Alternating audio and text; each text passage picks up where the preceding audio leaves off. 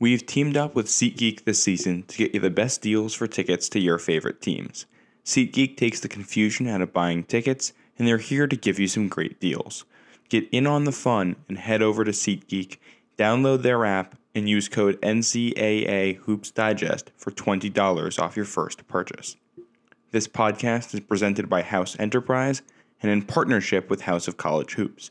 Head over to our site, house-enterprise.com, for more info.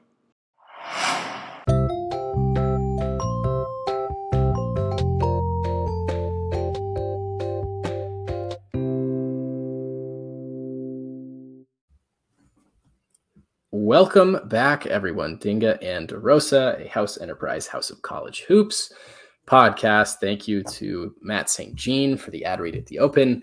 Michael DeRosa is here with me. I am Chris Thettinga. Michael, how are you?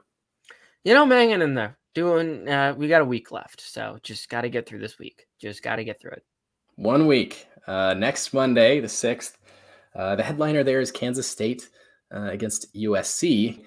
Some news around K-State right now. Naquan Tomlin, who is a projected starter for Kansas State down low, suspended indefinitely. Michael, do we have any other information we want to hit on with Tomlin, and how does that impact both that game from betting perspective and then also moving forward for K-State? Yeah, the betting perspective, I tended to lean K-State in that spot. I leaned the underdog in a neutral-sided game early season against a team with a lot of freshmen. Just made sense to me. Yeah. Tomlin's loss changes that completely. I feel like he was their main matchup advantage in that game, was the wing who could do almost anything. You have size. USC doesn't really have a ton of size, especially not size and athleticism that Tomlin has on the wing. You lose that, then it comes down to the guard battle between Tyler Perry and Quez Glover, two undersized guards, but like very talented, versus Boogie Ellis and Isaiah Collier, one undersized guard who's very talented and one guard who was the number one player in the country. That it just kind of changes the way I look at that matchup. Now I lean USC fairly strongly at 3. I'll have to do more research on it, of course, dig into it once, vibes in it. But yeah, and Tomlin, if he's out for a long time, I think my Kansas State ranking would go even lower. And I had him pretty low compared to like everyone else. I think he was the dimension to this team that I was highest on in adding something else. I love Tyler Perry, of course. We both love Tyler Perry, but I feel like he added something to this team this year that was much needed. That last year he was kind of getting the swing of things, but this year he would have like been 10 toes down. And if he's not, I really think that hurts this team long-term quite a bit. They need him. Because one knock on them was their interior depth. If Masood was still there, maybe things would be a little bit different, but yeah, there's just not a lot behind him that, man, a loss like of a big guy like him this close to the start of the season, like that could be detrimental. You could drop 3 out of 5 games against your first 5 like real opponents, and then we'll see. But I believe I had K-State 4th in the Big 12 now. Yeah, probably trending more towards 5th or 6th. Outside of the K-State news, Wake Forest we'll get into, but I do want to hit it at the top here. Efton Reed, the NCAA just inquired for Wake Forest to send over more documentation about Reed's waiver. So we'll see. We don't really know his eligibility as of now. He couldn't play, so that certainly impacts Wake Forest. But Michael, I went into my rating thinking Efton Reed will be on Wake Forest's team. So that's how I rated them. Really? I went into it not expecting him to be on the team. Okay. And You're going to be right, but yeah, I might even have had Wake Forest higher than you did. And I don't know the rankings, you know them, I don't. And if I had them higher and you had them with Efton Reed and I did not, that'd be pretty goofy. And I'd like that. I am not exceptionally high on Wake Forest, even with him, but we will get there. The one other noteworthy item is the NIT announced some changes to their format. Michael, I'm going to turn it over to you. What are the rule changes and what are your thoughts moving forward on the tournament? Basically what they're doing, and this is so stupid that it doesn't make sense, is that instead of the auto bid going to a team who gets a 1 seed but doesn't win their conference tournament, like a Utah Valley last year. Were they 1 seed in their conference tournament? Something like that. Like one of those type teams. Instead of it going to them, it's just they're like, all right, change plans. It's going to go to the 2 highest non-tournament teams from power conferences in the net. which makes so little sense already, just to start. That's such a goofy way to do it. Then we add to it the fact that they're trying to take the mid-majors out of March. What makes March? Cinderella's. It's the mid-majors. We learned that in, what was it, 92? When Kirill almost beat Georgetown? God versus Georgetown? I mean, Dick Vitale was like, yeah, I'll dress up in a little thing. I'll get a get-up. That was a huge thing. We saved March then. Why are we failing the same lessons we had 30 years ago? Mid-majors make March. And not only that, a team like North Carolina last year, right? They would have made the NIT, right? They would have. They chose not to play in it because they want to rehaul. You want to change everything, get some guys out of there, and maybe some teams like that in that case would want to fire their coach. Why the fuck would you want to be? Why would you take the NIT bid? That doesn't mean shit to you. It means nothing. Fuck it. We'll just go into next year. But now, I don't know. I really don't know what they see. But the mid-majors, that's everything to them. North Texas winning an NIT, that's a huge banner for that program. That means a lot. You would be making a title game there. That even means something for that program. It's baffling. It makes no fucking sense. And I wasn't going to really watch the NIT anyway. So good luck. Yeah, that's the thing. The high major coaches are going to use it more of like a training ground for next year, even if they accept their bid, right? They're playing freshmen, playing guys that didn't play that much during the season. People with NBA draft hopes certainly aren't going to risk their bodies in the NIT a lot of times. So it's a no-win change to me. Like, I don't know what they're trying to do. I mean, obviously it's monetarily based, but it's frustrating. It's certainly not good for the sport. We can leave it there, but unfortunate. Also, if you're a fan of a team, a shitty team, all things considered, I know this, I'm a fan of a lot of shitty teams, and you celebrated this news because it's more likely that your team can make the NIT, that is the most bitch-made shit of all time. That is so bitch-made. You either earn the spot or you don't. And if you have to be gifted rules to make it, that's cowardly in my eyes. That's bitch-made. And I know this because teams I'd take an NIT bid, but like I want to earn it. I don't want it to be given to me. Agreed. Okay, well, today we are talking about the ACC. We'll get into our rankings here. I will preface by saying the first half of things, Michael hasn't seen the rankings, by the way. We're pretty similar. The second half, the top 5, I believe, a little bit spread out. So we will see what happens there. I think you're going to get mad at me for a few things, but we'll see what happens. Interesting. So we'll start out here, and we start out with a tie. We start out with a tie, 15-14, with a 14.5 cumulative. Louisville and Notre Dame. I had Notre Dame last. Michael had Louisville last, and then we flopped who's 14th. Let's start with the Cardinals and Kenny Payne. And the question I guess I want to ask to you there, it's going to be Kenny Payne's second season. What does he have to do to keep his job and go into year 3?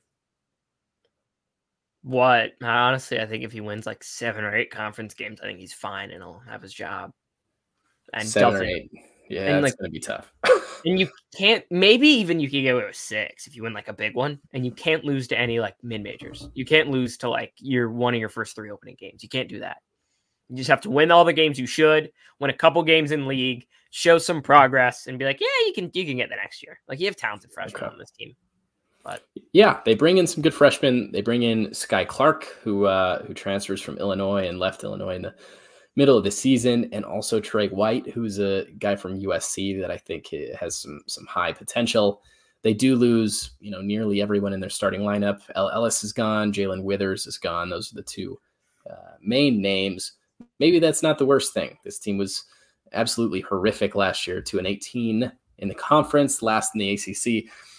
Michael, and I hate to even call it a ceiling because I mean they're not getting high, but what's the best version of this team and what does it look like?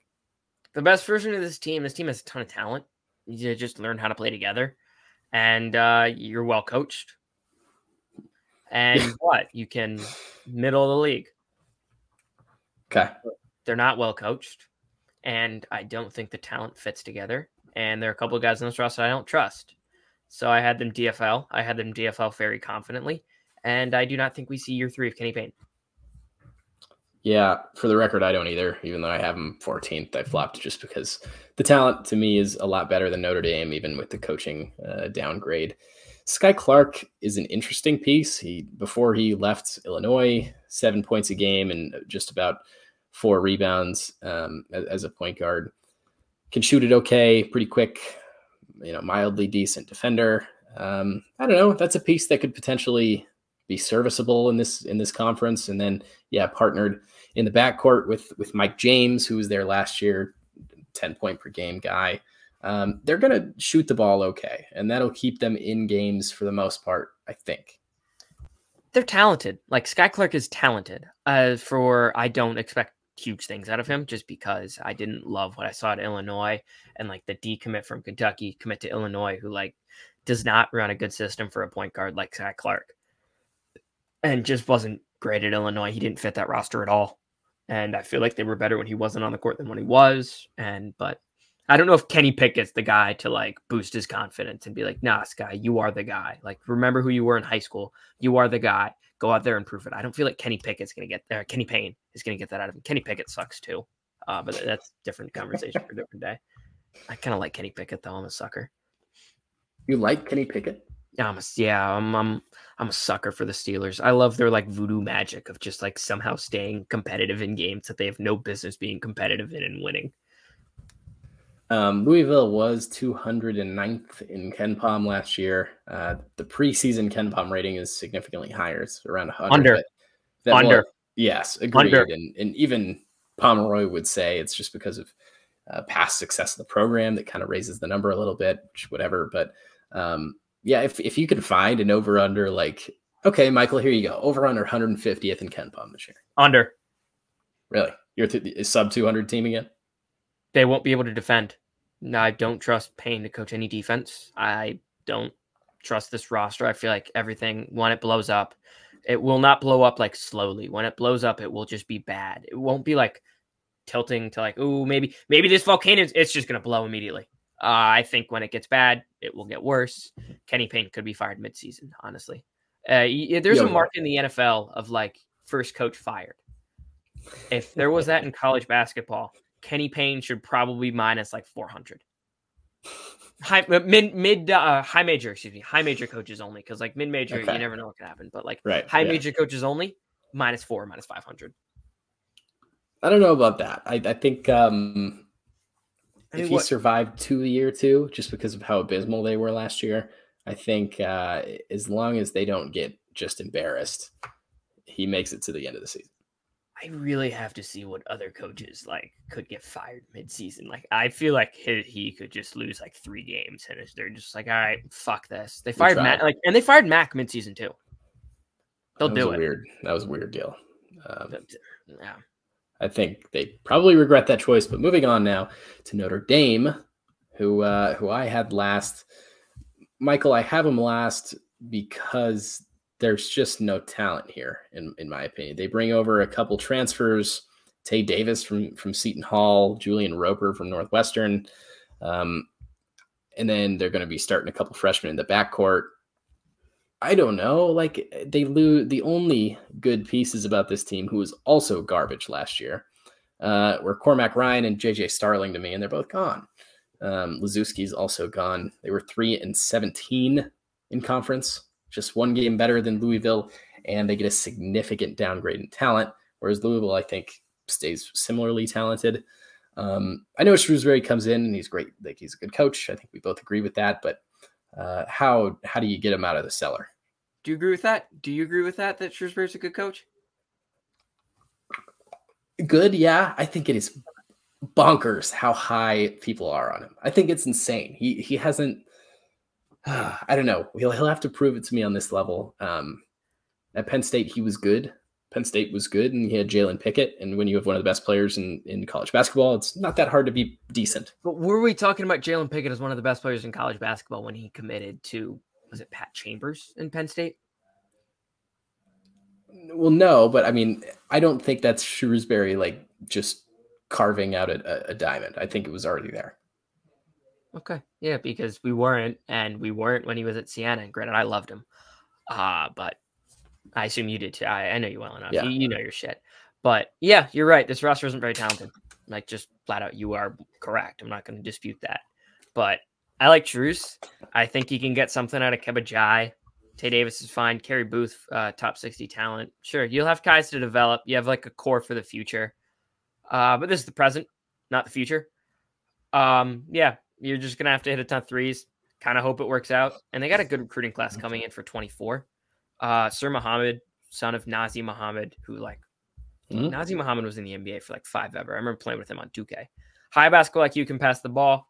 More of a lead guard. So like he'll kind of, if they have a Jalen Pickett in the next like 3 years, it is Sir Muhammad. And if I get that right on this podcast, episode, whatever of Dinga and DeRosa, and he becomes the next Jalen Pickett, I want my flowers and then some. I will be claiming my credit. I'm just getting that out there right now. And then they got 2 shooters around him, 6'5", Cole Serta, and 6'11", Garrett Sandra. But this is not 2024. This is the 2023 season. And I think they'll be very bad. And I had them 14th. And I think I had a significant tier gap between 14 and 13. Yeah. There's kind of 2 big tier gaps to me. And one is right after these 2. And one's kind of, I think it's at the 6 range. We'll get there as well.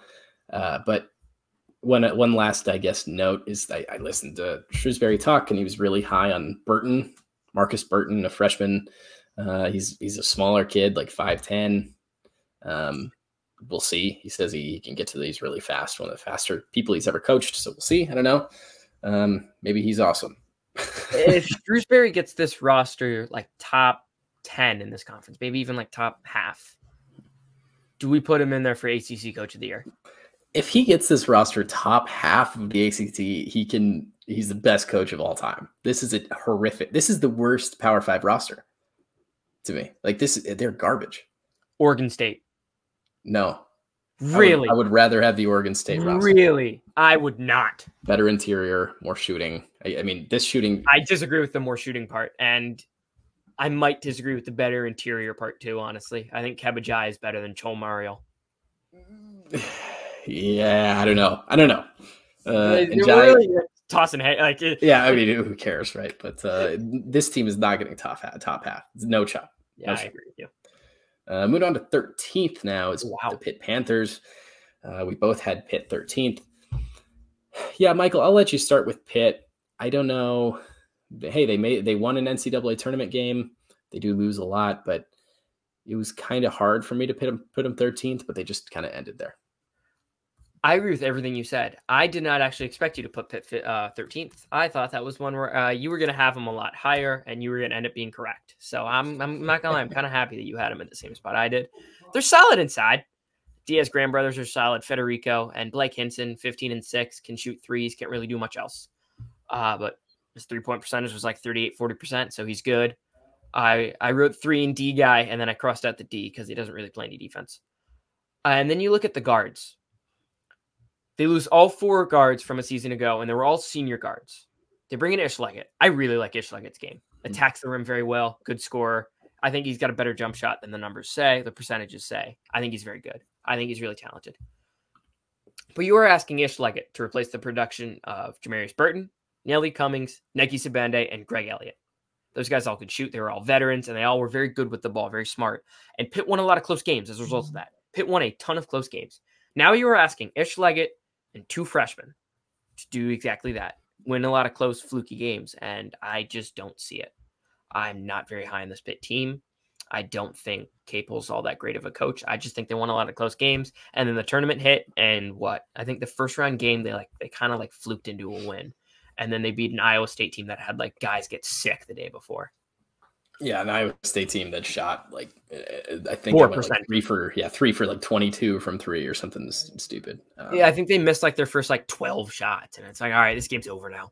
Right, and hey, Capel, I will grant him this. Going into last year, I would have thought, hey, Jeff Capel is one of the worst Power 6 coaches, but he did a fine job last year. This year, it's a different challenge. Zach Austin and Ish Leggett, or Legend, or whatever, however you pronounce his name. A transfer from Rhode Island and High Point are going to be your 2 main shooters who only at that level only shot a combined 32% from deep. not that inspiring. You're relying on the freshmen, and one of them is a skilled freshman, very right-hand dominant, but like he was a late blooming prospect, and it's more of a ceiling, like more of a long-term guy than a right now guy. The other one's a lefty who smooth jumper, doesn't seem to get sped up a ton, but again, he's a freshman compared to, I mean, who they were? It was Nelly Cummings, who was one of the.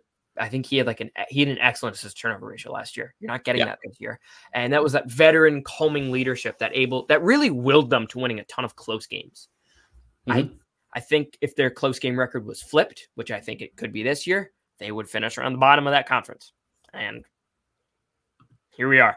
Next, we have a tie between NC State and Boston College. The cumulative there was 11.5. We just flopped who had him 12th, who had him 11th. Let's start with NC State, who I think we are both a little bit lower on than the general consensus. Most people would have them in the 7 to 8 range in the conference. We have them 11th and 12th. They lose the backbone of their team, which is Jarkel Joyner and Terquavion Smith. Those guys averaged 17 and 18 points a game, respectively. And now, you replace them with Jaden Taylor, a guy from Butler that, like he played on a really bad team and was not that efficient there. And then DJ Horn, a guy from Arizona State, who I'm not super confident in offensively either. Their whole entire philosophy on offense was just letting the backcourt players create.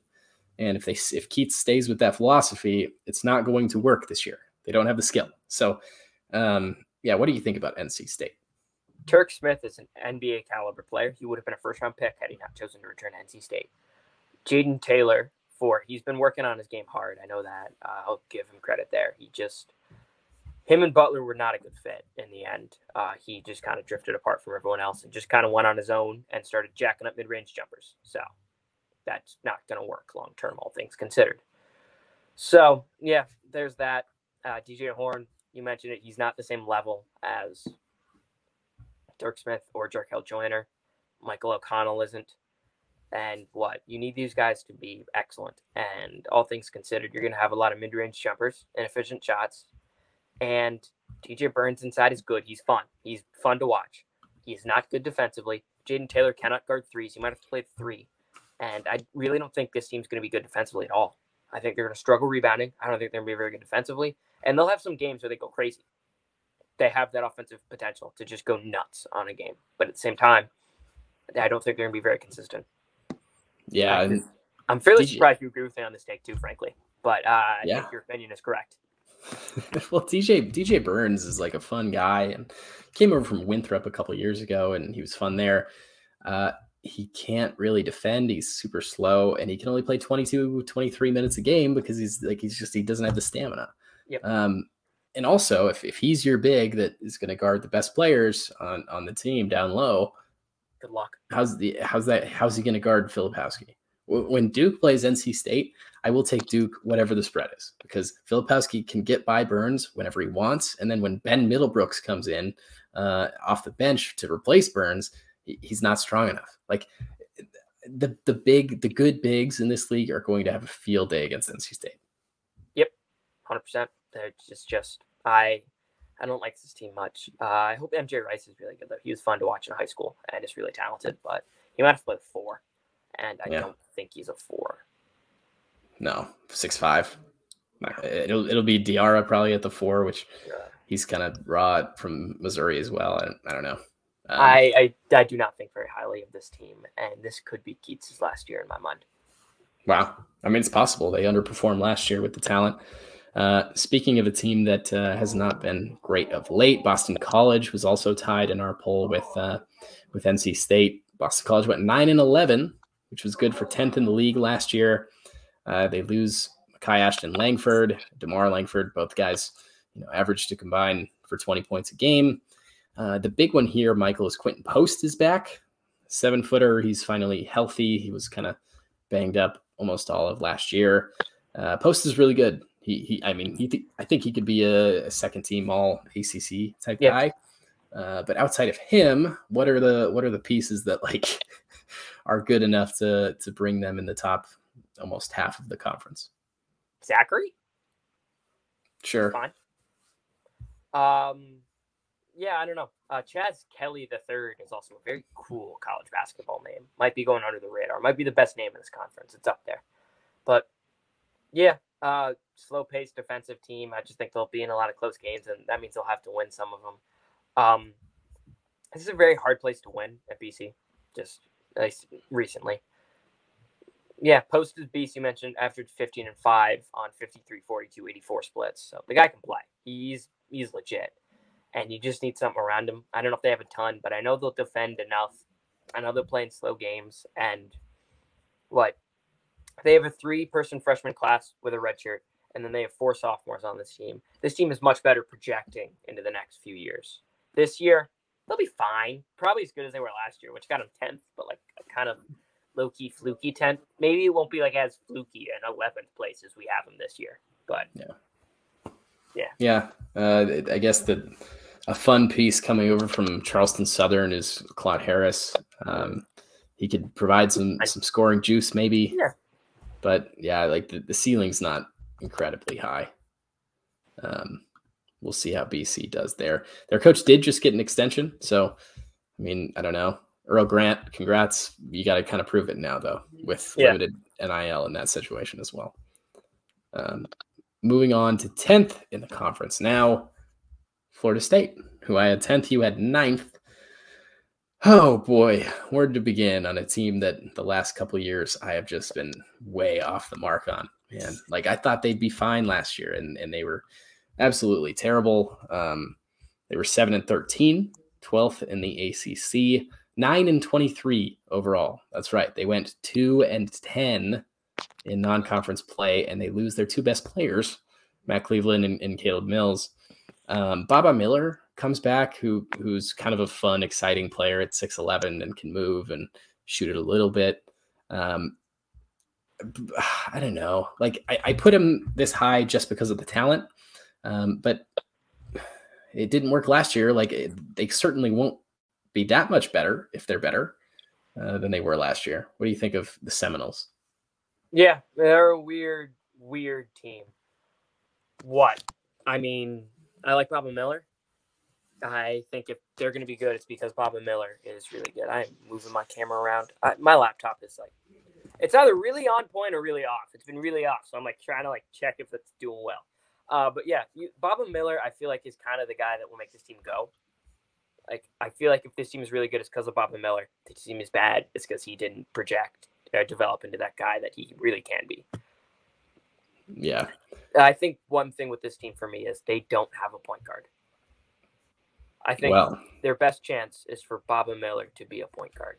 I think that is their best chance. And where I think he can do it because he has legit guard skills. And the thing I've loved about Florida State is that they would be able to switch everything 1 through 5 that have the length, versatility, athleticism, all that. They might have that this year. They might not. I don't know. I don't know. It is worth noting that Primo Spears is not officially denied a waiver. He could really change this team if he was able to play. He averaged 16 a game last year at Georgetown. If he can run the point, then I think that kind of changes things a little bit. So we'll see. But overall, the Seminoles, to me, the ceiling is probably 7th or 8th. The floor, I don't know, 12th. It's a low range of outcomes to me. I honestly think they'd be better without Primo. Whoa. No. I do. How? I don't see how a 6'3" you like, by the way, you like that how slyly I switched out my computer and phone? It's you really didn't nice. notice that at all. I did. No one noticed that. It was invisible. I don't see how he fits this team. I like Primo. I do. He's a 2. He's a combo guard. He is not a point guard. And not only that, he got into a fight in the locker room with Kevin Nickelberry last season. You want to know who's the assistant who recruited him to Florida State? Kevin Nickelberry. I don't know how.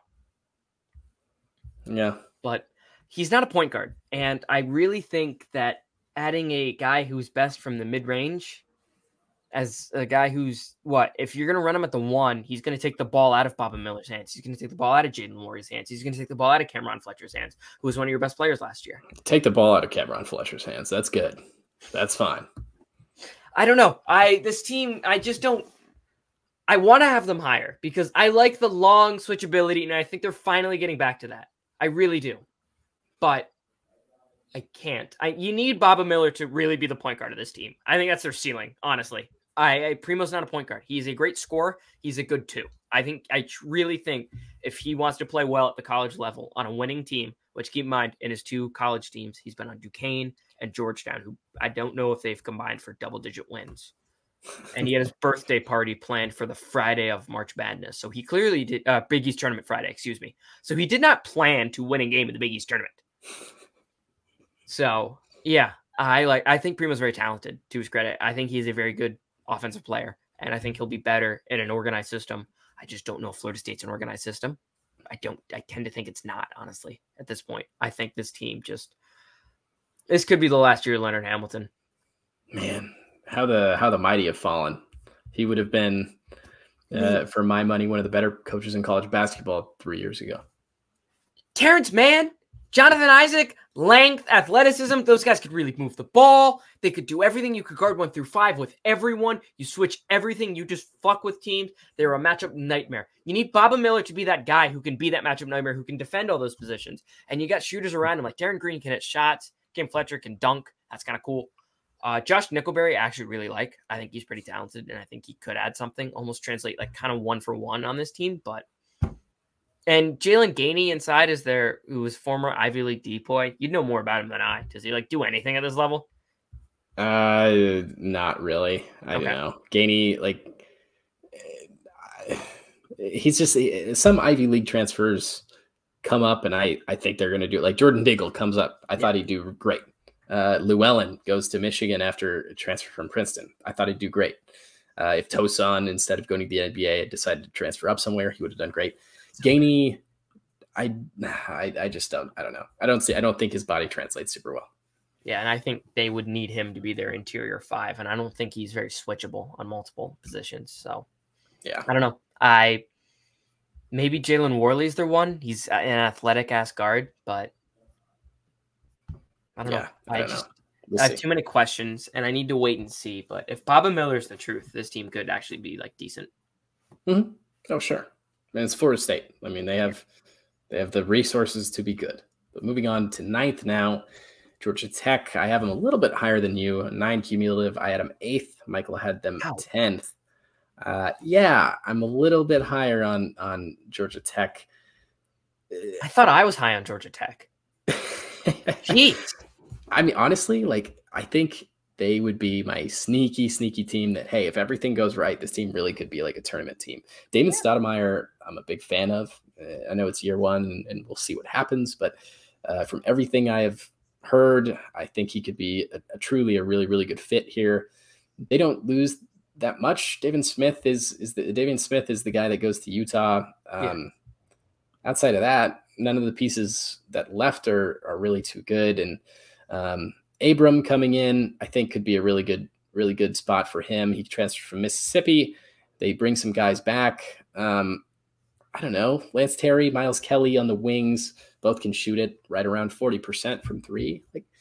There's some intrigue there. I don't know. I get more excited about this team with a brand new coach starting from scratch than, let's say, Florida State, who have just kind of fell off the edge of the earth in the last 3 or 4 years.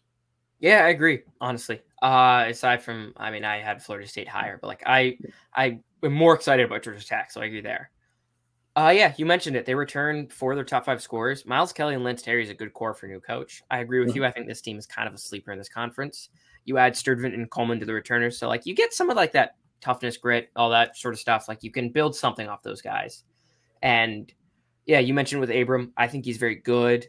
He averaged 8 and 2, but decent shooting splits, lefty, very good at getting downhill, good at finishing once he gets there, and his jumper ain't bad. So he's someone who could really grow. And I think Damon Stoudemire, a guy who played in the league, quite a bit, and was in head coach at Pacific, which is not an easy place to win, and did everything he could there. His teams were tough. They really performed at or maybe even above their normal ceiling. So full credit to him. He did a good job.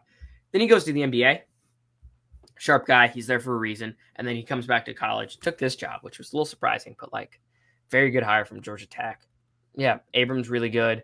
Kawasi Reeves, I think, is another guy very good defensive player. His jump shot, it looks so much better than his 8% from three. It does. It looks so smooth. He's better than that. I think a good coach like Stoudemire can get that out of him, and maybe just bad fit at Florida. I think Florida, it was Todd Golden last year. I think he's a good coach. Just I don't think it worked. But one thing I'm worried about with this team, it's inside. Yep. They have nothing. You need the transfer, SoCon from Western Carolina, Tyjon Claude.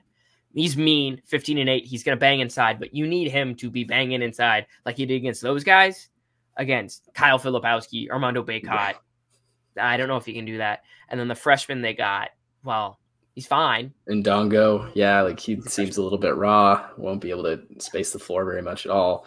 And then off the bench, you get an NC State transfer that played 10 minutes a game he was probably the third big man off the bench for Kevin Keats. So, yeah, that's certainly the weakness.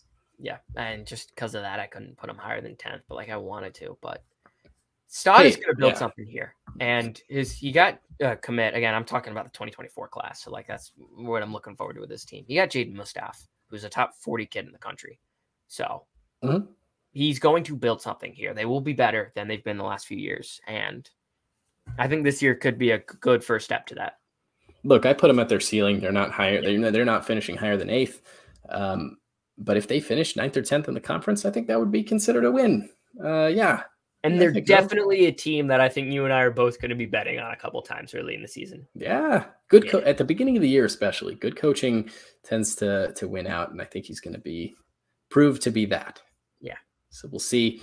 Now we move on to another first-year coach, Red Autry, and Syracuse. I am lower on Syracuse than you. I had them 9th.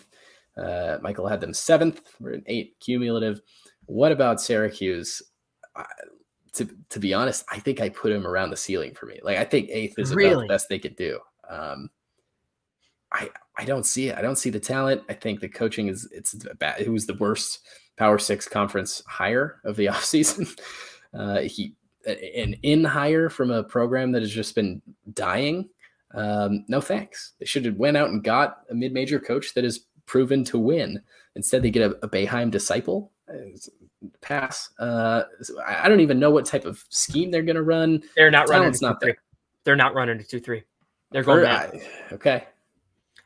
Which is weird because this lineup could run a decent 2-3 on my mind, honestly. Right. But they're going man. Autry is really modernizing this program. He's a good recruiter, so I know he does that well. Part of this could be, and it really pains me to say this, but I kind of want Syracuse to be good. Because I want Syracuse and Georgetown to both be really good in that game to really mean something. And even to see one of those matchups in the tournament, I'd love that. I really would. But I think Judah Mintz and Epps, ooh, that'd be fun. Dude, they're going to be playing early season. That game's going to be a ton of fun. You got some really good guards in that game. But yeah, I think I was fair with Syracuse, honestly. I could see them going higher. I think I could have put them above. Honestly, I think my ceiling for them is 4th. Okay. Yeah, but I don't see them hitting it. 4th? Yeah, that's a 1% outcome. Yeah. How does that work? How would that? What does that look like? How do we get that? Let's explain it. For starters, Judah Mintz averaged 16 points a game last year as a freshman. 16 points a game. Sure, JJ Starling averaged not much at Notre Dame. That was a top 25 kid in the country. He's good. Very good. That's an excellent backcourt. Those are two guys that are better, that are getting better. They attack the rim. They're tough. They're physical. They're really shifty guards. I like them. And they're both going to move the ball really well. Adding down to that, you look down to the roster. Chris Bell, former top 70 recruit, good shooter, long wing. Benny Williams, same thing. Good athlete too. Boeheim did not do a good job with this team. He did a really bad job with this roster. Yeah, and what? Yeah, one of the questions with this team was their defense. With the 2-3, they're going man now, but would any team have defended well with Joe Girard, Boeheim, and Boeheim? The answer is no. They would not have. That you would be lucky to get a top 150 defense with those three. So you had nothing. I don't know. I think this team's good. The glaring hole is inside, but They've got talent. They got 2 excellent guards and a couple wings that are solid. And yeah, I just think the change was really needed. It's going to be weird to see them not running zone when this team can run a zone, but I think this team is really talented, honestly. Backcourt of Mintz and Starling is really fucking good. And if they're performing at their ceiling, I could argue that this is one of the best 2 or 3 backcourts in this conference.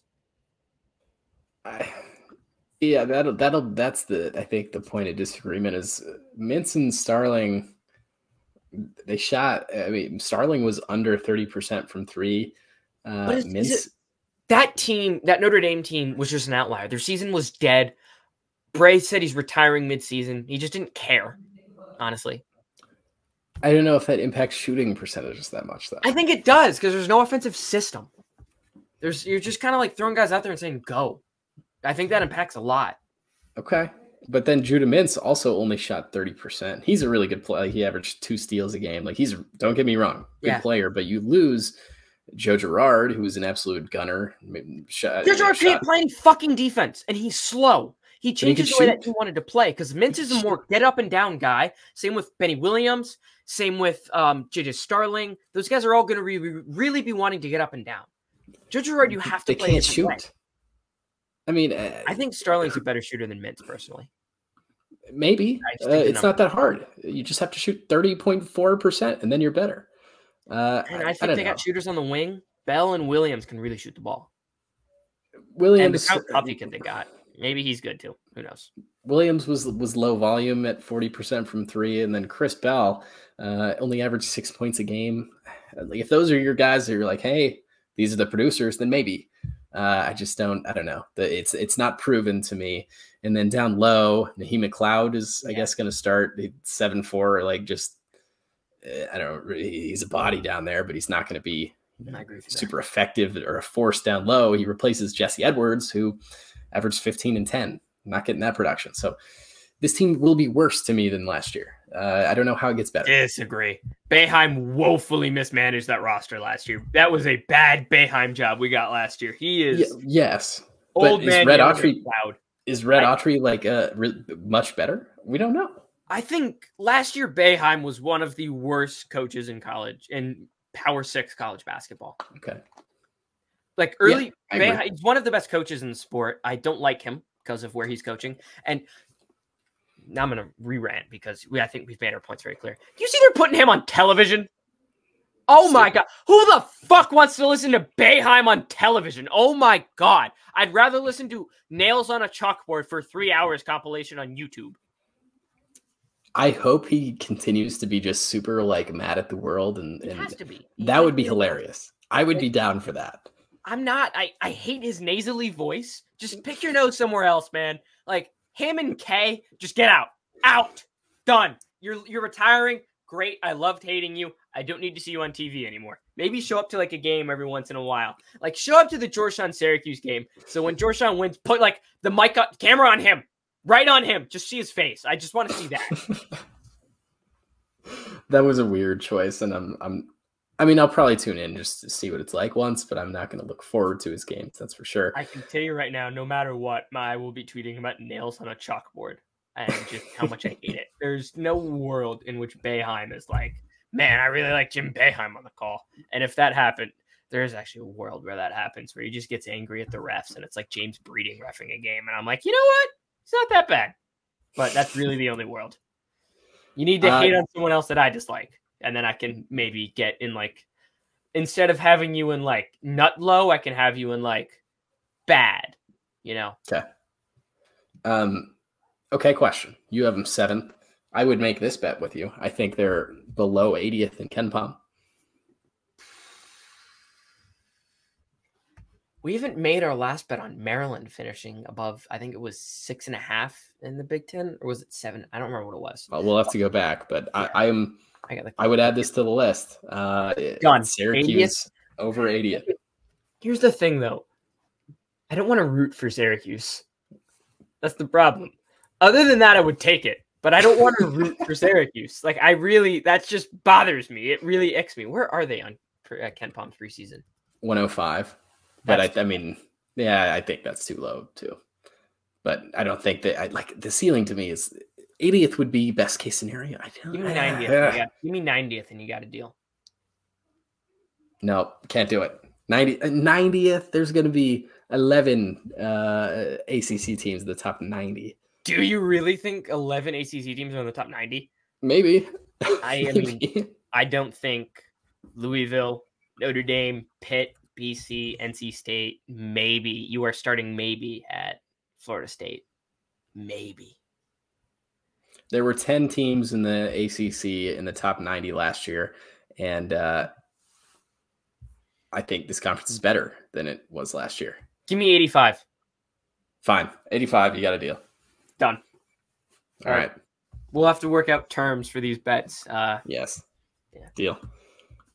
All right, moving on to 7th. I think I spoiled it on the screen if you're watching on YouTube, but it is Clemson at a 7.5 cumulative rating. Michael had them 8. I had them 7th. Michael, what do you think about Brad Brownell's bunch? And yeah, you have them below Syracuse. I do. What do you think of them? I'm fairly surprised we've kind of been very similar on a lot of these. Very teams. in sync. It's annoying. Yeah, I thought I remember filling out my ranking, and I think I moved a lot of teams last second. I'm like, oh my god, I hate this was the hardest one for me to do by a mile. This conference. Same, which is weird because the other conference, like the SEC, we had significant differences, and yet I felt more confident in that one. Yeah. I love PJ Hall. He's very good. He's a monster. 15.3 points a game, 53% from the floor, 39% from 3. But they lose Hunter Tyson. Hunter Tyson was so important to this team. He might have been their best defender. He was the best rebounder, and he also averaged 15.3 points a game. I think the loss of him is absolutely vital. Returning Chase Hunter is a big thing. 13.8 points a game, 4.5 assists. He is your floor general. He's going to control the game. You need that. But I don't think they replaced Tyson on the wing. I think he was so incredibly important to what they do. And this is a team that is known for defense, all things considered, right? I feel like Clemson, they're more defensively than offensively. Where the fuck does Joe Girard fit into that? He doesn't play any defense. Any. Excellent. Maybe that's a good thing. Excellent. Maybe, he plays zero fucking defense. Yeah, but Clemson, on KenPom last year, they were 82nd in the country on offense. They need shooting. And so I think he's a perfect fit, regardless of the defense that he does or does not bring in. Are you going to play him at the 2 next to Hunter? Or are you going to play him at the 1? 2. Certainly the 2. Right? I mean, he's undersized. Then you have a really small backcourt.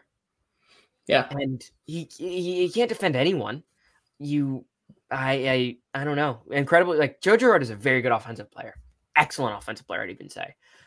One of the best shooters in college basketball. I think he is up there in the top 10 3-point shooters in college basketball and just all-around shooters. He's a legit 50, 40, 90 threat.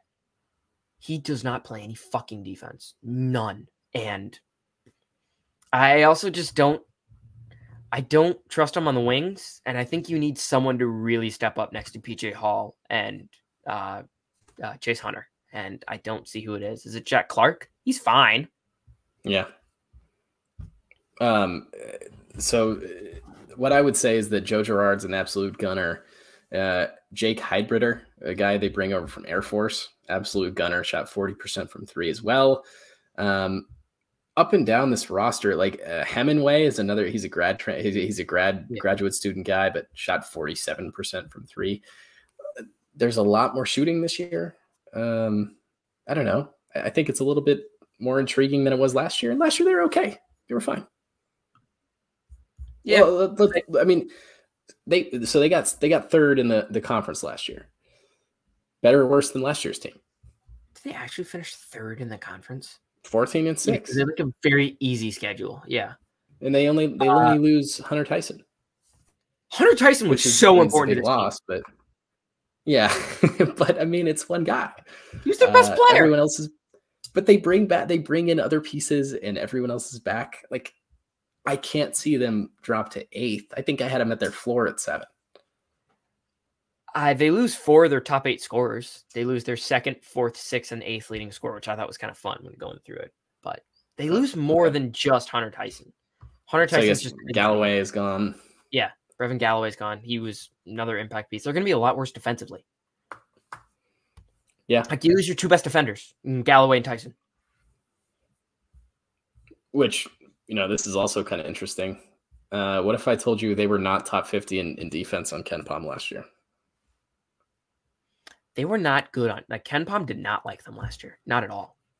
Yeah, I think everyone kind of has this feeling of Brownell teams are like, oh, defensive stalwarts. Where if you look at the numbers, maybe they just kind of play slower. I don't know. I wouldn't say defensive. I'd say they're more known for defense than offense. They're better defensively than offensively, and they're just kind of mediocre at everything. Like there's a reason it's called the Brownell, where you can be on the hot seat for 5 years and not get fired. Right. Fair. That's the Brownell. He might last longer than Dabo did there. That is crazy. That is wild. We can move on to 6th now. We're getting top 6 in the conference, Michael, and we have Wake. This is the cutoff for me between everyone else. Wake is the last team in this kind of upper echelon. I'm big on Wake Forest, and you are too from the looks of it. I really like a lot of the pieces that come in. Forbes is a fine coach in his 4th season now. They went 10-10 last year in the conference. 2 names I'll throw at you. Kevin Miller comes over from Central Michigan. I think he can be like really, really good. Shot 38%. He's going to fly under the radar. People aren't going to think of him. And then another guy I'm really excited about. I'm going to leave Salas for you, but Abramo Kanka comes over from UCLA. Defensive-minded guy. Mick Cronin coached him. Small sample size. He played 5 minutes a game. Like he was just a garbage time guy. But I don't know. Like I saw flashes when he was in there that was like, you could compete at this type of level. So those are 2 guys I'm really excited about. There's enough returning. Hell yeah. They're making the tournament. Abramo Kanka. Sì, Italiano. The Italiano. Yes. Italiano. Yeah. Forbes really liked him he was international, but I don't want to say high school, but Forbes liked him when he was coming into college. He didn't get him. He got him now. I feel like he'll find a way to use him. And you mentioned Salas. Salas is awesome. I think he's their point guard. I think he can run a team, show why he was a top 10 guy. I think he'll be better here, much better here than he was at Gonzaga. I don't know why the fit didn't work. It just didn't.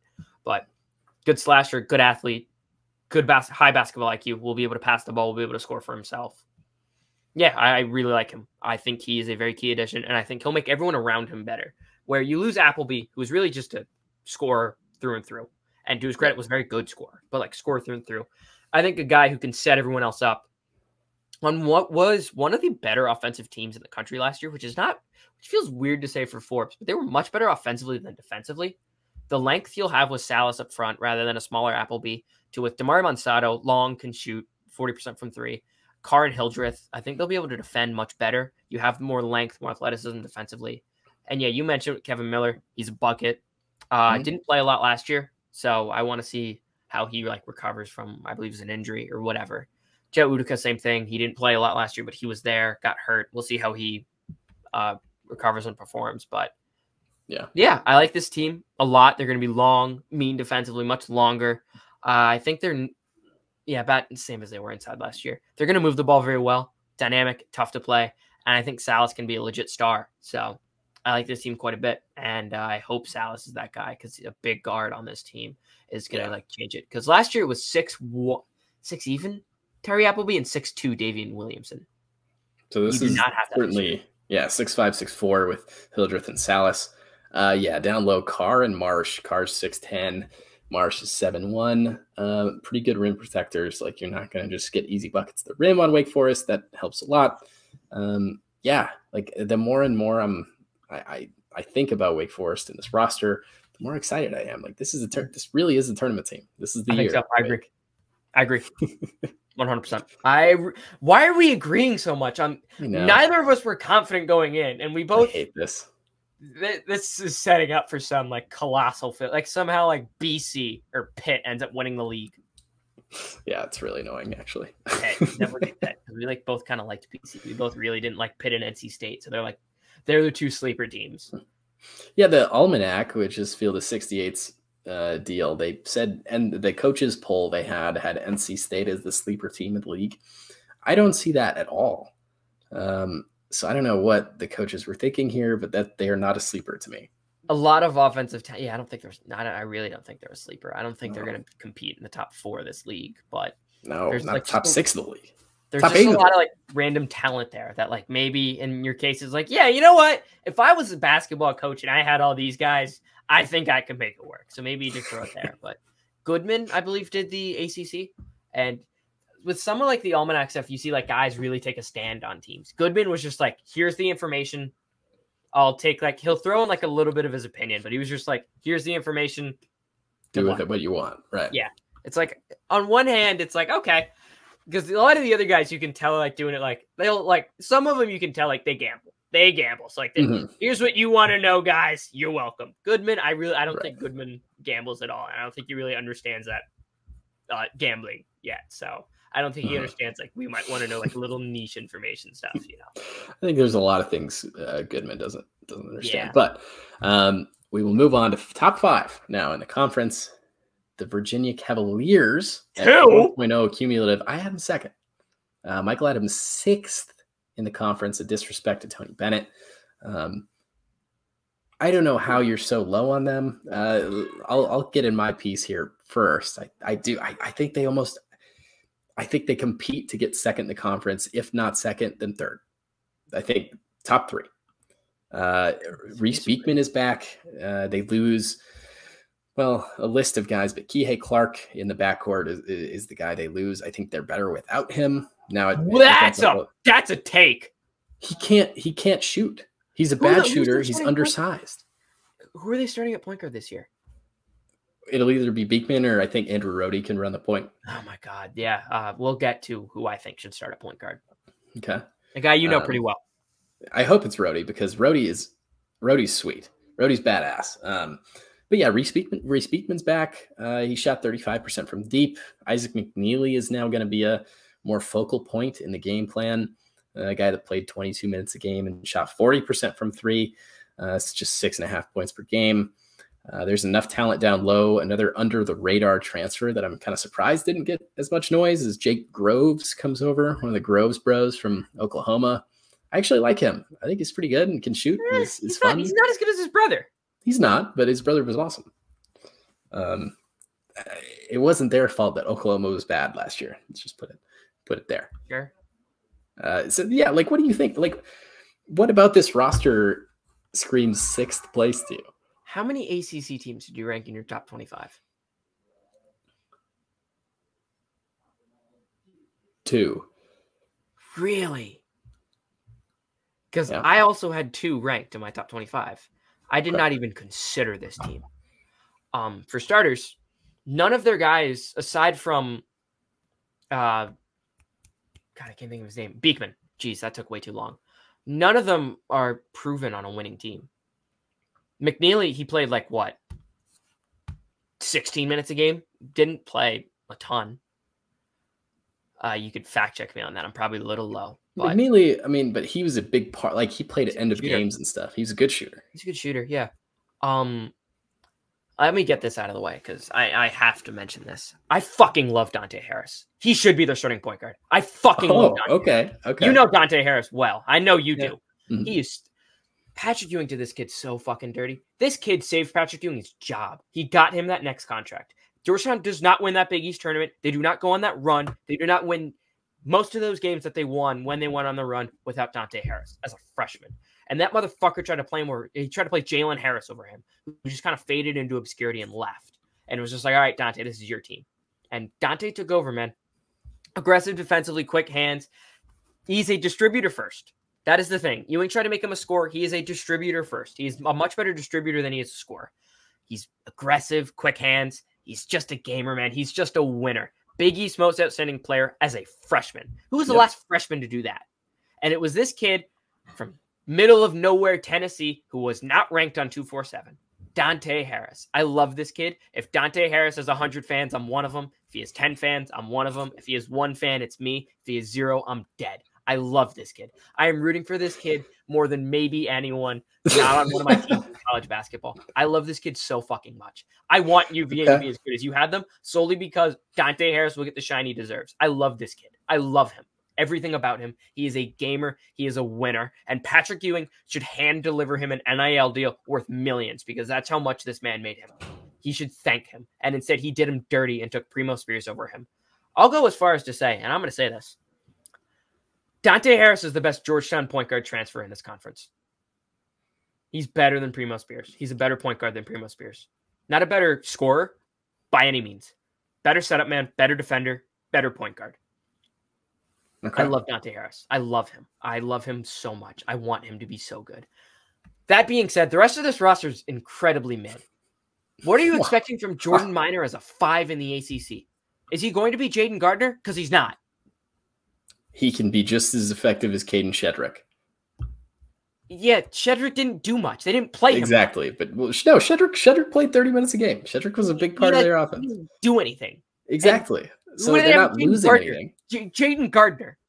Who replaces Jaden Gardner? I mean, sure, but their backcourt is significantly better, in my opinion. Is it? It's fine. Yeah. It's fine. Rhodey's fine. He's not proven at this level. If you believe in him, fair play. And maybe I have to dig into him a little more because I trust your eye for this thing. But I think Andrew Rhodey is like ACC transfer of the year. Like I watched him live at St. Thomas probably 3 or 4 times last year. And man, he can play. Like he's just a hooper. Yeah. Defensively, now he played in the summit and defense is quite optional in the summit. So we'll see how that moves. But I don't know. On offense, he can shoot. He can get to the rim. Good free throw shooter. Like he does everything you want in a wing. They run the mover blocker. What is he? Like, I don't know. There's not a ton of freedom with him. And Bennett's best offense had 3 NBA players. Let's not he hasn't done a ton offensively without those 3 NBA players. Bennett is an excellent coach, particularly defensively. The pack line has revolutionized college basketball's defense. That is a bigger honor than really anything I could say.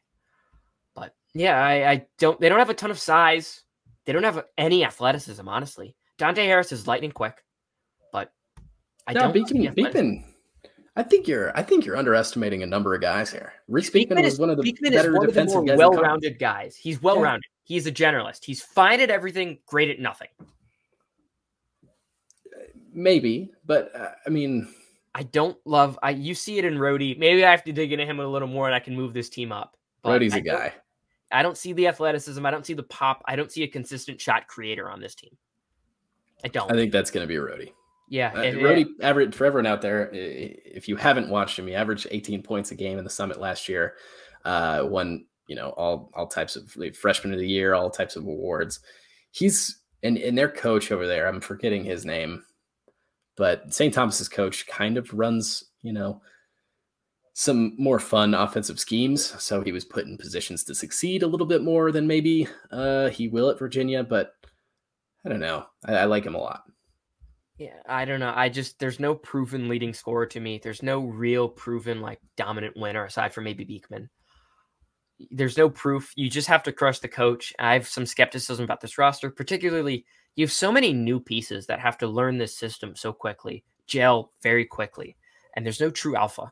I love Dante Harris. I hope he is that guy because, man, if Dante Harris is that guy, this season's going to be fun. He might get me to watch UVA basketball. That's how much I love this kid. I love Dante Harris, and I don't think he starts. I don't see it. He should. He should. He should not.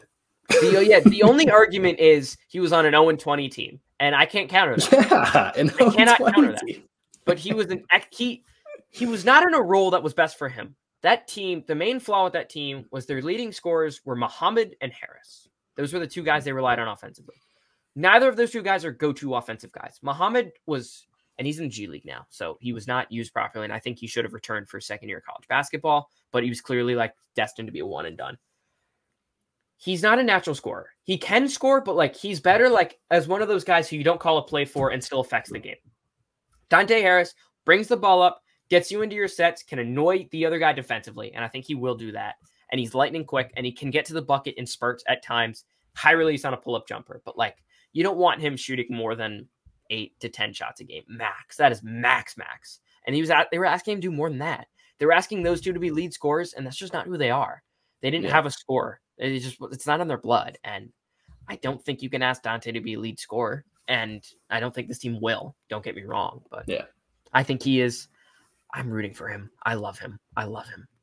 Last thing I'll say on Virginia is that they won they tied for a share of the win of the conference last year, and they are better this year to me than they were last year. To be fair. That's why I had to put them second. To be fair. The Duke game, I believe it was in Charlottesville. I was not 21 at the time. Duke, I hate them. Duke got screwed. 100% got screwed. And the way the game ended, it was Virginia was I believe they were 4-point favorites in that spot. Duke should have won that game outright because there was like a bad goaltending call. Then they went to the monitor, and it was very clear that call should have been overturned. But the rest just didn't do it. I don't know why they didn't. Like, they gave Virginia a lot of calls down the stretch, and this is the only time I'm ever going to say the officiating was not in favor of Duke. This is the only time, so don't get used to it. Duke gets every whistle. So, like, I don't feel bad for Duke for this. Not at all. I don't feel bad. No sympathy. But, man, they got screwed in that game. Duke wins that game. I feel like, they're not regular season champions. So fair.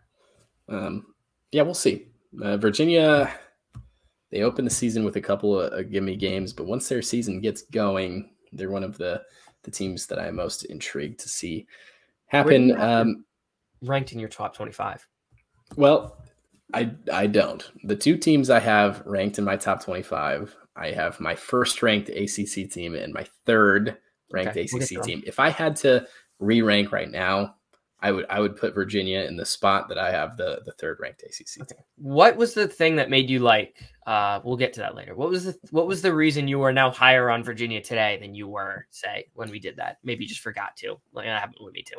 Well, to be honest, like I just kind of forgot about a couple of, like, McNeely, for example, is a guy I didn't really think about because he came off the bench last year, and but he's a really, really good shooter. Like, I think he slides into the 2 role really, really nicely. When I thought of this team, I thought Beekman, Rhodey, and then a mediocre front court, which I think is kind of a fair description. But I forgot about McNeely and Groves and Harris, a couple of the new guys. I don't know, big fan. You are much higher on Groves than I am. I don't see him as a formidable front court piece in this conference. I barely see him as an average one. Huh. Okay. We'll see. I think his brother was significantly better. It's like, I think there is you are talking, God, what is Steph and Seth? Because, like, not even that, like, maybe not Michael Jordan to Marcus Jordan, but like something similar to that than like a Steph and Seth. Gotcha. Okay, I got one more bet proposition. Virginia top 30. Ken Palm. No. Absolutely not. I think the ceiling, it's Tony Bennett. And if you bet against Tony Bennett to finish top 30 in analytics, that is a stupid proposition. I will be declining that. Fair enough. Yeah. All right. We move on to fourth in the conference now, fourth and third. I put them on different screens, but they're all tied with Virginia. 4.0 really cumulative for Virginia, Virginia Tech, and the U, Miami. We'll go to U there. We'll go to Miami first. I had them fifth. Michael had them third. Michael, here are the two things I want you to answer as the Miami stan on the podcast. Oh, don't you dare label me that. I reject that label. You're the Miami stan on the podcast. I reject that with everything. We'll get into it later, but just know I reject that label entirely, wholeheartedly. Do not represent me in that way. I decline. No, it's okay. Everyone needs their team, and you're a Miami guy. That's all right. I decline. Miami's last three, Ken Palm finishes before the NCAA tournament. 40th last year, 62nd the year before, 138th the year before. If you have them third in the conference, they will have to be a lot better than any of those numbers. And they also, let's not forget, lose their two best players. I don't know how everyone, it's like groupthink right now that everyone just assumes Miami is top 15 because they made the Final Four. They were down 8 points with 5 minutes left against Drake in the first round. God, so fucking annoying. If they lose that game, Miami is considered, well, they're not even considered a top 25 team, not even on the brink of it. Well, let's get started here. I did not have them in my top 25. I would not have had them in my top 30. Probably not my top 35. So wait a second. I'm low on this conference. I did not you like have any Miami of the over 30, then that means you have Virginia top 50, top 60? All these teams to me from 3 to 13. Call it 7. We'll say 7, just like a minor tier gap. They're all so similar. Like they're all, to me, feel like 30 to 50. They're all in that weird tier. They're all in that clump there. I think the Enfield zone. Yeah. Yes, good call. They're in the Enfield zone. I am not confident on this Miami team. I do not like them. And I just put them third because I don't trust any of the teams below them to be better. That being said, if they finish below Syracuse, that would not surprise me in the slightest. Okay. All right. So let's hop into Miami. What about Miami is more intriguing, maybe a little bit than the rest of the teams in that tier? Yeah, I think I do not like having to argue for Miami. This is the one I was most dreading. I think Uga Poplar is really good. I think he could develop into something. I really like Matt Cleveland's game. I think he got something there. I think Nigel Pack's a consistent scorer. I like Matt Cleveland. He's good. He's good. Bad team. I don't know. He was on a bad team. Yeah, now he's on a fine team, and he's going to be the third option offensively. They're going to be able to score. Let's put it that way. Yeah. Bensley Joseph, Uga Poplar, Norchad Omier has shown he is good inside. He can do it inside. Yeah. That being said, I think the loss of Jordan Miller really hurts because he was a guy you did not have to call plays for, and he would just get rebounds. He would help out when Omier maybe would have struggled in some spots, and Omier showed he is worth it inside. I'm not super high on Nigel Pack, honestly. I think he's fine. I don't think he's great. I think he's solid. I think he's good, not great. Yeah. My big question is who plays the 2? Isaiah Wong's gone, which means Pack will probably have to be the straw that stirs the drink. And then who's next to him? And I mean, that person, maybe then who plays the 3? I think they end up starting. It'll be, because I guess you could Cleveland at 4. God.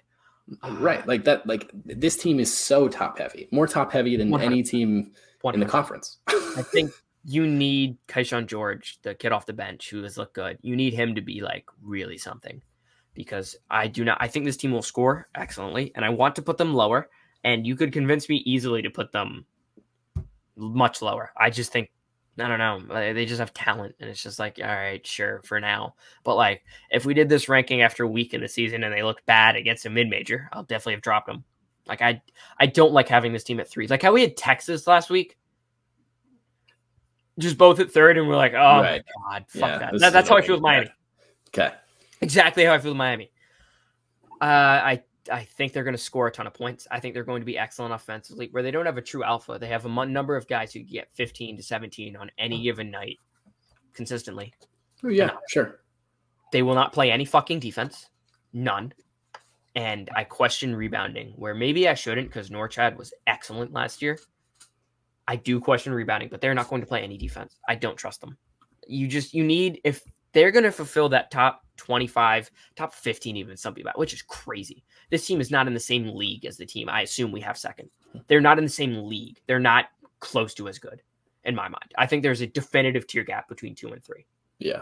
The AP poll has them 14th or something stupid. Yeah, under heavy. I hate that I had them 3rd because I really do not I really think this team is overrated. I think they are criminally overrated. Isaiah Wong was so good. So good. He was the reason they won most of the tournament games. Yeah. And they probably should have lost 3 of them. You should have lost to Drake. They should have lost to Texas. I don't know how the fuck Texas blew that game. That was embarrassing. And they were a worse team than Houston. I think a fully healthy Marcus Sasser, the game's a little bit different. 100%. And they beat Indiana. They beat Indiana soundly. Yep. Norchad did really well on TJD. But off the bench, you have no player that averaged more than 1.5 points a game at the Division I level. George needs to play to his ceiling for them to sniff the ranking they have. I think the ranking they have is above their ceiling, honestly. I didn't rank them. I considered ranking them at one point just because I wrote down like 35, 40 teams and was just like, all right, we'll look into some of these teams. Yeah. But they were eliminated very quickly. Mm-hmm. Agreed. Okay, well, we'll move on to Virginia Tech, who was also in that group of 3. We both had them 4th. We were both similar on the Hokies. I don't know. They're a little bit more stable. They have more of a bench presence than Miami, but I think the ceiling or the top end players of their team are certainly worse. What do you think about them? I agree. I don't love this team either. Like this ranking 3, 4. I actually like Wake a lot more than most, but like those 2, I really struggled putting them as high as I did. I don't like it. They're solid. Mike Young is a very good coach, good X and O's coach. And I don't think they're going to lose every close game down the stretch as they did last year. I think that was a fluke. They lost 6 in a row. And for most of that, Couture was injured. So maybe you throw that out a little bit. And he shot 43% from deep and was their second leading scorer, I believe. So I don't know, or no, the second returning leading scorer with Padula in the backcourt. But down low, it's a little bit weak. It's very sketchy. You need Lynn Kidd to be like finally prove he's something in college basketball, which he can. Long, athletic, 6'10", big. He's an athletic big, and I think that would help a ton if he hits his ceiling and can be a consistent athletic big. Yeah. Off the bench, you have some guys that like Mecky Long played 13 minutes or 32 minutes a game, averaged 10 points a game. MJ Collins has been around the block. So there's pieces that, they can go 8 or 9 deep, which helps a little bit. And maybe the backcourt players can, shoot consistently well. And then with Mike White's offense, you can, I don't know, we'll see. But I think they were 8 and 12 last year. They got 11th in the conference. And so whenever you're putting the team that went 8 and 12, 4th in the conference, it's a little scary, but I think they could get there. Yeah, I think they can too. Like very skilled offensively. The Tyler Nickel kid they brought in from UNC, excellent shooter. So we have a backcourt of Couture, Padula, and then Nickel at the 3. Yeah, you're going to have excellent shooters, and I just think Mike Young can make it work offensively. Defensively, definitely got questions, and the loss of Rodney Rice this late in the cycle, I think is huge. I think he's very talented. I think he added another weapon to this team that they now don't have. He was one of their better creators in my mind. I think he was poised to take a huge step up. Now they don't have that, and I feel like I've ranked them, much like Miami, at their ceiling, if not maybe even slightly above, because I hate where I've ranked these 2 teams. I do not trust them. I think Virginia Tech is the more safe play. They're just steady, safe. Miami, I need them to play like you remember. You follow football like the Vikings last year, where they just kind of won all of these weird games. Just got it done. Yeah. And then when they lost, they got blown the fuck out. Like they lost to the Lions, who didn't make the playoffs for like 30. I feel like Miami, like if Miami hits my ranking, they're going to win like every close game. Kind of like how Pitt did last year. And then the games they lose, they're going to get curb stomped. And I think they'll be like bad efficiently, but they'll just have won a bunch of close games because they got veteran guards. I don't like where I've ranked out of those 2 teams. I really don't like it, but I don't trust. I can I really put Wake 3rd? Well, that's the thing. Like the more I talk about it, Virginia Tech at 4 is too high. It's scary.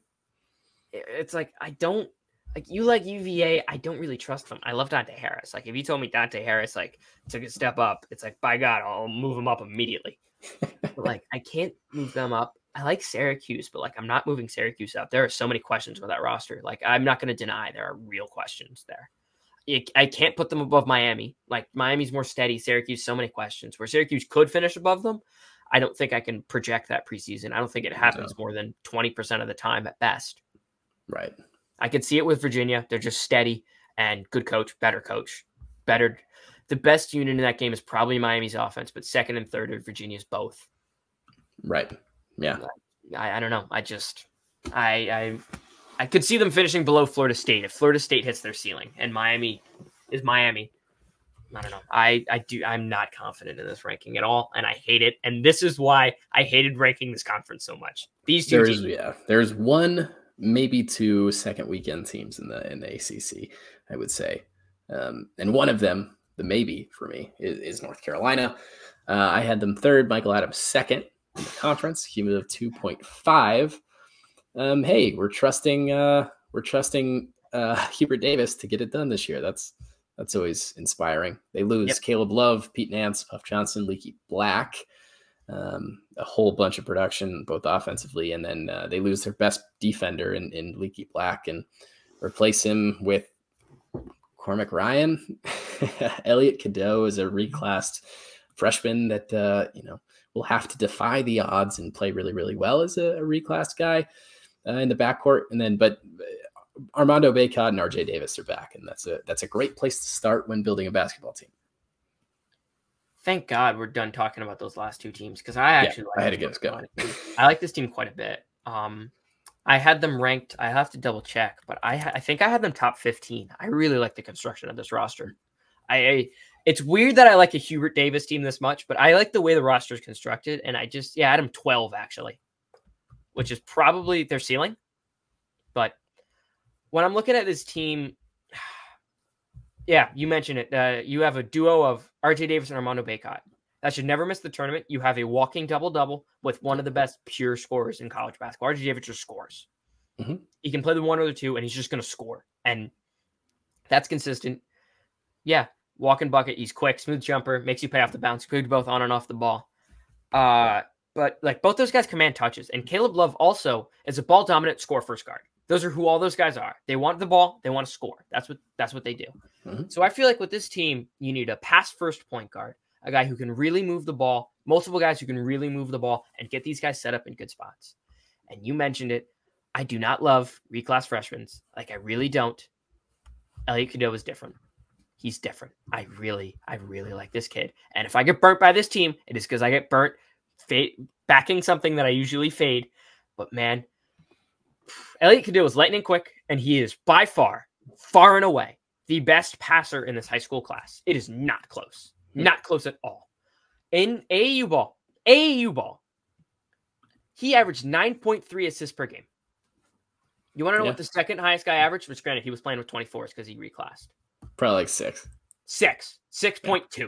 He was the highest assist by 3 assists a game. His high school Link Academy won Geico Nationals behind him having 29 assists in 3 games against the best kids in the country.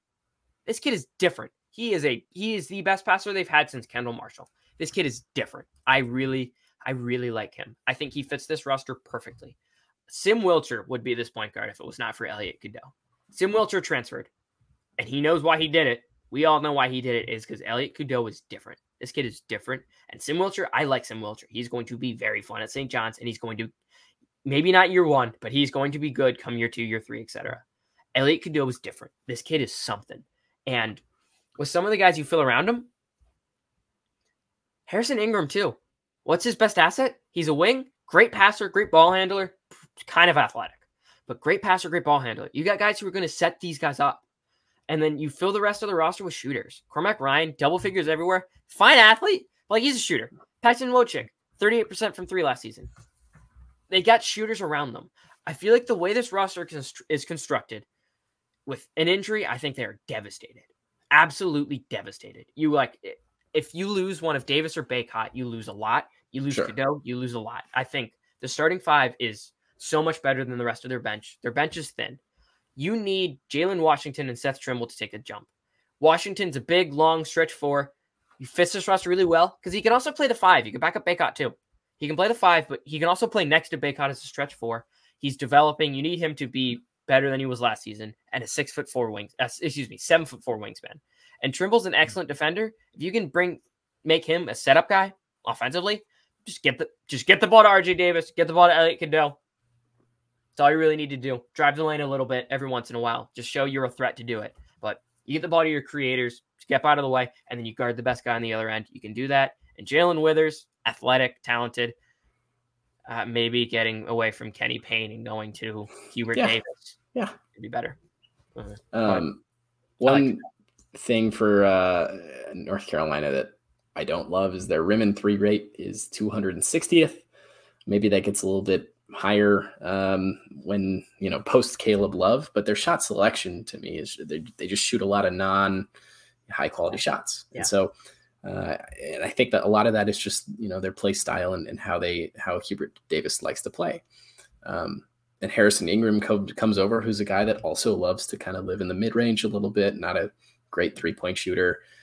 Cormac Ryan, I don't know let's put it this way, when Leaky Black was off the floor, that team was bad defensively when he was off the floor. And now Cormac Ryan kind of plays that role, or Harrison Ingram plays that role. Yeah, neither of those guys are good defenders. Paxton Wojcik is also a bench guy that, I don't know. There a weird Paxton Wojcik thing. He shot 38% from three. There were two Ivy games last year where he was intentionally fouled at the end of the game, like hack a Shaq almost, because he's such a bad free throw shooter. Like he's like a 50% free throw shooter. I don't get it. Yeah, it's terrible. Kind of weird. Like it won't impact games too much, but so I don't know. I don't trust him. Yeah. And then Baycott down low. Obviously, he's awesome. And RJ Davis. Cadeau, I am lower on than you, just because I don't go for reclass point guards. It hasn't worked for years, and so I'm not going to bet on it. But I do have them third safely in the tournament. All those things, blah blah blah.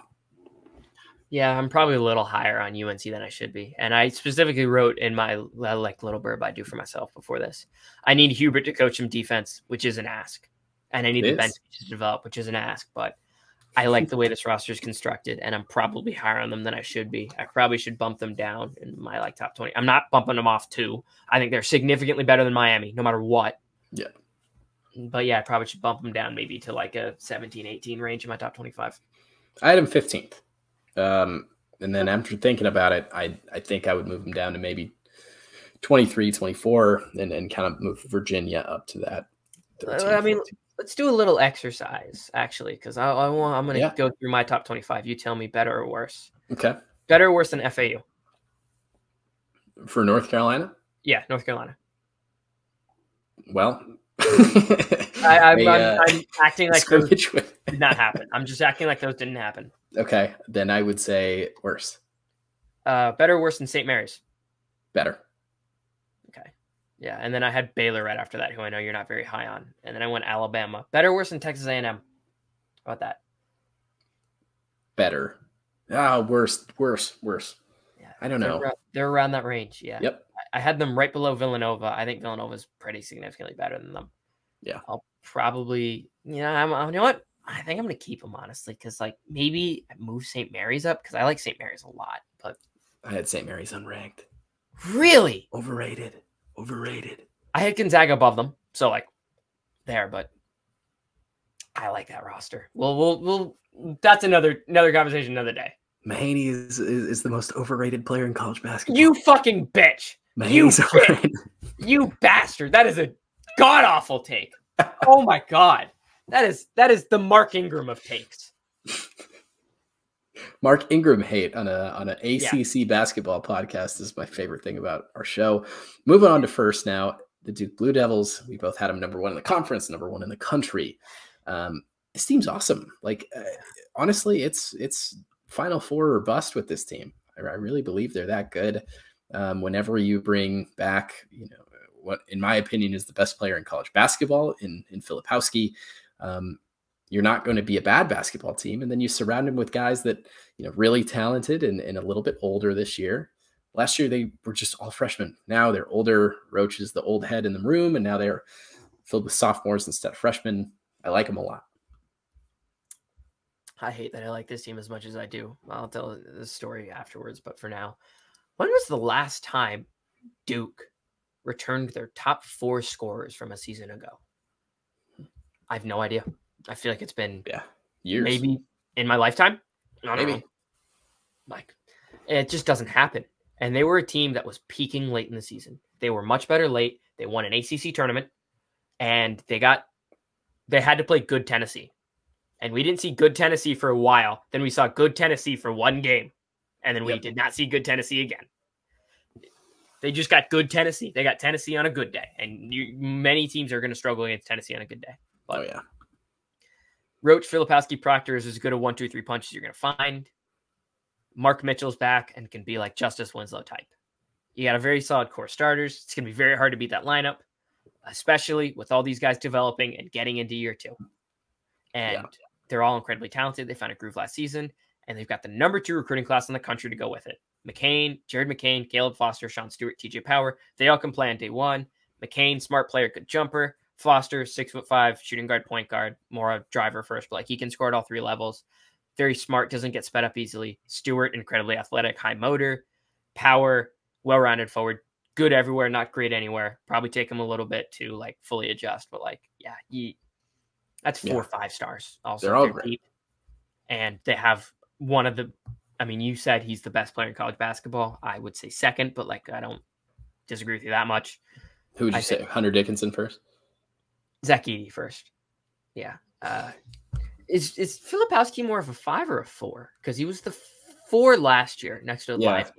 He'll have to play the 5 because I think it's just going to be him and Mitchell. But maybe it is a stretch to call him the best player because Edey is so dominant. But certainly top 2. I think he's that good. He is that good, and I hate that I think he's that good. But I was under the impression, subjectively, very subjectively, that the Ryan Young lineups were significantly worse. Just watching them, it's just like this guy, he can't move. Yeah. But like efficiently, he shot 68% from the field, 81% from the line. He's got a high big basketball IQ, and he was just kind of like his efficiency numbers are like really good. I don't understand why. They just are. Right. Like as a backup center, fuck yeah. Like I don't understand how he is as productive as he is, but to his credit, he is, and he makes me look like an idiot. So, and then Tyrese Proctor only averaged 10 points a game, and I say only just because of how hyped he was. But he's a really solid player. Jeremy Roach, I'm really glad stuck around for his last year, and I think he could have just a mega awesome, efficient year. He averaged 14 a game. I don't think he's averaging more than probably 15 or 16, but I do think he's like his efficiency is going to be awesome, and he can lead a team and be a part of a potential championship. Like, I want him to succeed. I don't want Duke to succeed. So much so, actually, that when I was a kid, and this is a true story. Okay. I wrote in pen on my desk, desk at home, and it is still there. I could go home when I go home for Thanksgiving and take a picture of it. In pen, I wrote Duke is puke right on the desk, and my mom was pissed. She loved it, I'm sure. Livid. She's like, "Oh my God, you have to see what Michael did. He wrote on the furniture. He ruined the furniture in his room. This is a big deal." Like, right. She is not happy. And I was like 7 at the time, but like still, she's not happy. And like, I probably wouldn't do it today, but like, I wouldn't object to it. My dad gets home and he's just like, "But he's right." Smart boy. Yeah, he is my boy. Exactly. He's like, "Yeah, he's right." And it's still there today. But yeah, that happened. Fuck Duke. I hope they lose every game except for the ones I will back them in. I hope they lose. Just like all of them for me. Yeah, it will be a lot of them. But I hope they lose every game. I hope they suck. I hope they're terrible. And I hope I am wrong. That being said, I really don't think I am. I'm fairly confident that they are the best team in this conference by a long shot. And I think they are the number 1 team in the country. Yeah. There are 3 futures bets that I really, really liked. One of them was Duke to win the ACC. The other 2, I was going to save them, but I'll just throw them out there now. Since we're talking about it, I loved Yale to win the Ivy, and then I also loved Colgate to win the Patriot. Those are the 3 that I'm like, sure. What are you getting for Yale? Yale to win the Ivy? I think I got plus 130. So not great, but I don't know how they lose it. I mean, I feel like they do, but like they're on a team that like their ceiling is so capped just by the way they play. Sure, but everyone else in that conference is worse than like Penn's worse, Princeton's worse. I think they'll be just like Cornell's not going to be great. Those are the top 3 other than Yale, and Yale will be everyone's back really. Miami is second in the ACC regular season championship odds. Yeah. Jesus. Yeah. Duke at plus 140, I think that's value.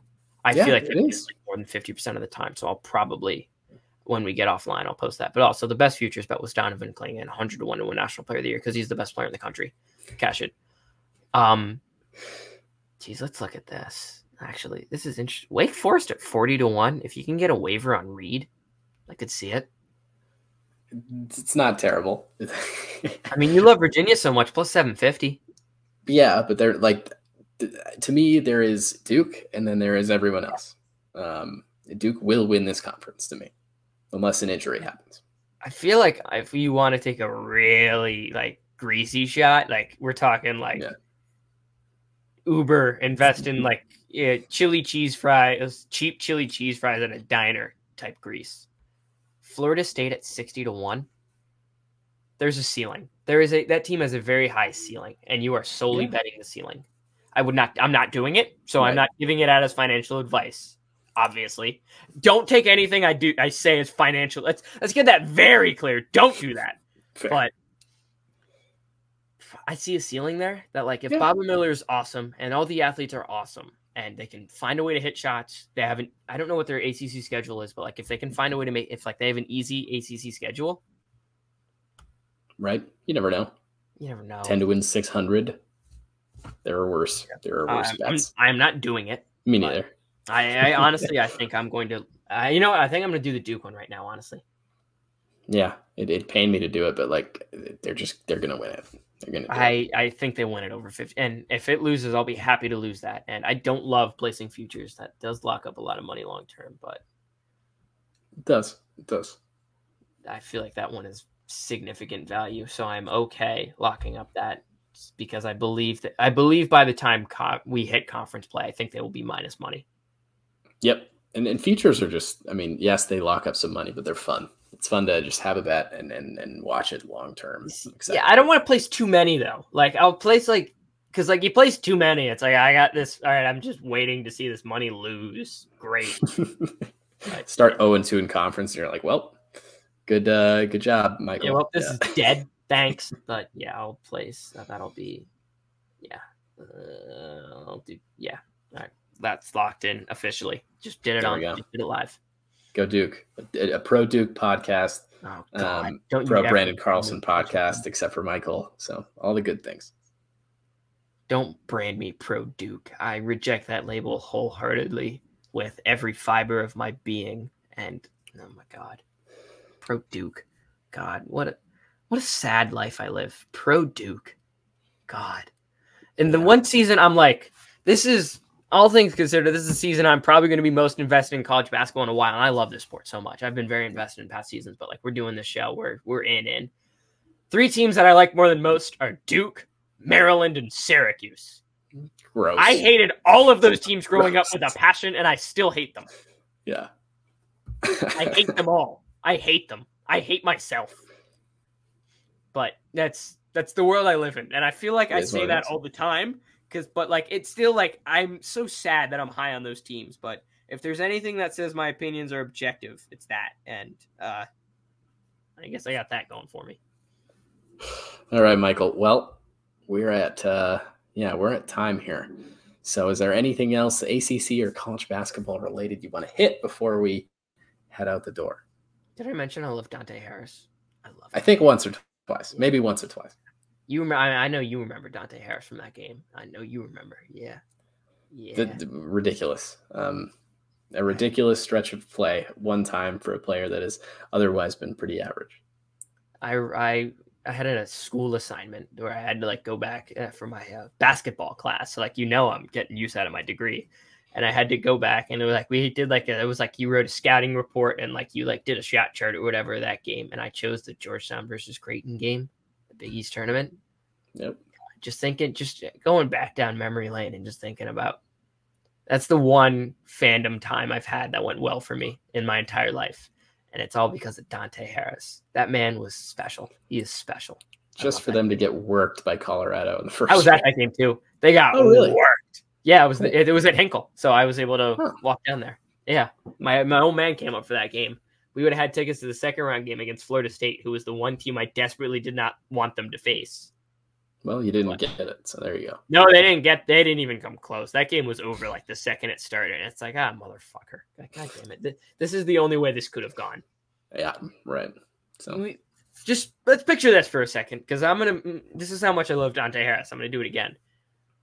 The world was convinced that Patrick Ewing was at least average basketball coach for like a month, solely because of how fucking good Dante Harris led that team and how good of all people Chudier Ballet played. But like Dante Harris was the leader. Dante Harris, in my mind, was the best player on that team and down the stretch. Dante Harris convinced the world that Patrick Ewing was a decent basketball coach for a month. Hard thing to do. That is a hard thing to do. That might be an impossible task, and he did it. I'm rooting for this kid with all my heart. I love him. I love Dante Harris. I love him. I do. There's no other way to put it. He's the man. He's the man, and I'm rooting for him, and I hope he kills it. But all right, there's no bias in that, of course. We'll go Virginia, and we'll leave it at that. Thank you, everybody, for tuning in. The season starts in 1 week. Very fun. We will also be doing kind of it's still in the workshop, but we will be providing some type of betting content as we move forward. So I'm excited for that. Yeah. And yeah, thanks, everybody. We'll talk to you later. Peace.